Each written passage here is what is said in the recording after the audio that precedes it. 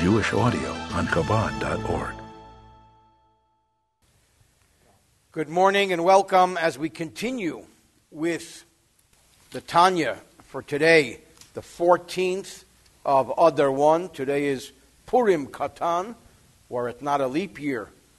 This would be Purim. It is a leap year, so it's the minor Purim. As we make our way through chapter 29, another short portion, we're talking about how to deal with apathy, how to deal with the dullness of the heart. If somebody feels that they simply cannot become inspired with matters spiritual. So we learned earlier, it's a good idea sometimes to listen to the teachings of the head of the academy on high in Gan Eden, in heaven. There's a head of the academy who said it's like the imagery of a piece of firewood. If the flame doesn't catch, you take it out, you break it up into smaller pieces. The body sometimes becomes too coarse and too thick, so it needs to be broken up a little bit. And sometimes we need to simply begin to meditate that we've become too caught up in pleasure-seeking, in hedonism. And even if we're not, because we're talking about the Beinoni, we think about it, we desire it. Even if we're not, think about what we did in our youth and how we may have caused the body to become coarse in our youth, and even though we repented, but on high, time is at a different level, and time is suspended. So therefore, we need to simply take the message. If we're feeling the dullness of the heart, it's time to go through another level of repentance. And now he goes on to say about 10 or 11 lines from the bottom on 127, 128, V'gam mishu noki mechatois neurim hachamurim. Even if someone is pure and never indulged, even in sins of the youth, even in any type of transgression when the blood was boiling in the early teen years, still this person really walked the walk. He did what he had to do. So he doesn't even have that coarseness. Yosim el liba, he should take to heart. Lakayim, to fulfill Maimar Zohar HaKodesh, the teaching in the Holy Zohar. Liyais, to be mimore de chushbana, from the masters of accounting, to always be spiritually cognizant of where we are and where we are not. Always have a spiritual inventory.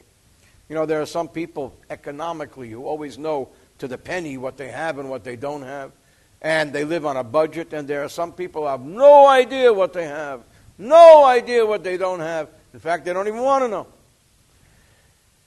When ignorance is bliss, 'tis folly to be wise.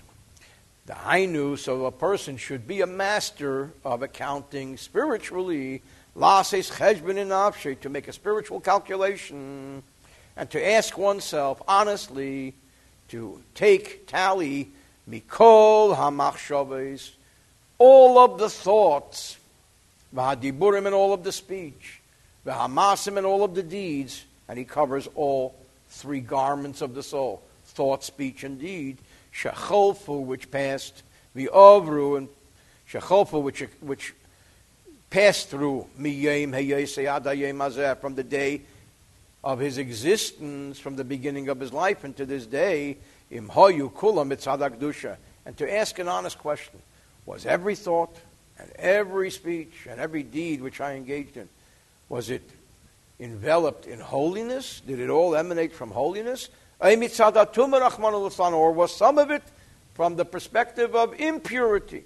The Hainu, meaning specifically, Kol hamachshavos, any thought, v'hadiburim, and any speech, v'hamasim, and any deeds, asher lo la'Hashem hema, which are not specifically godly, v'liritzeinei, are not consistent with His will, v'la'avedosei, are not part of His service, shezehu pirush loshen sitra achra. That's the meaning of the Zohar's verbiage.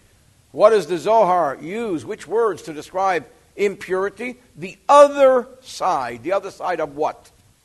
The other side of holiness. As we explained earlier, in chapter 6. Umadazais, this is well known.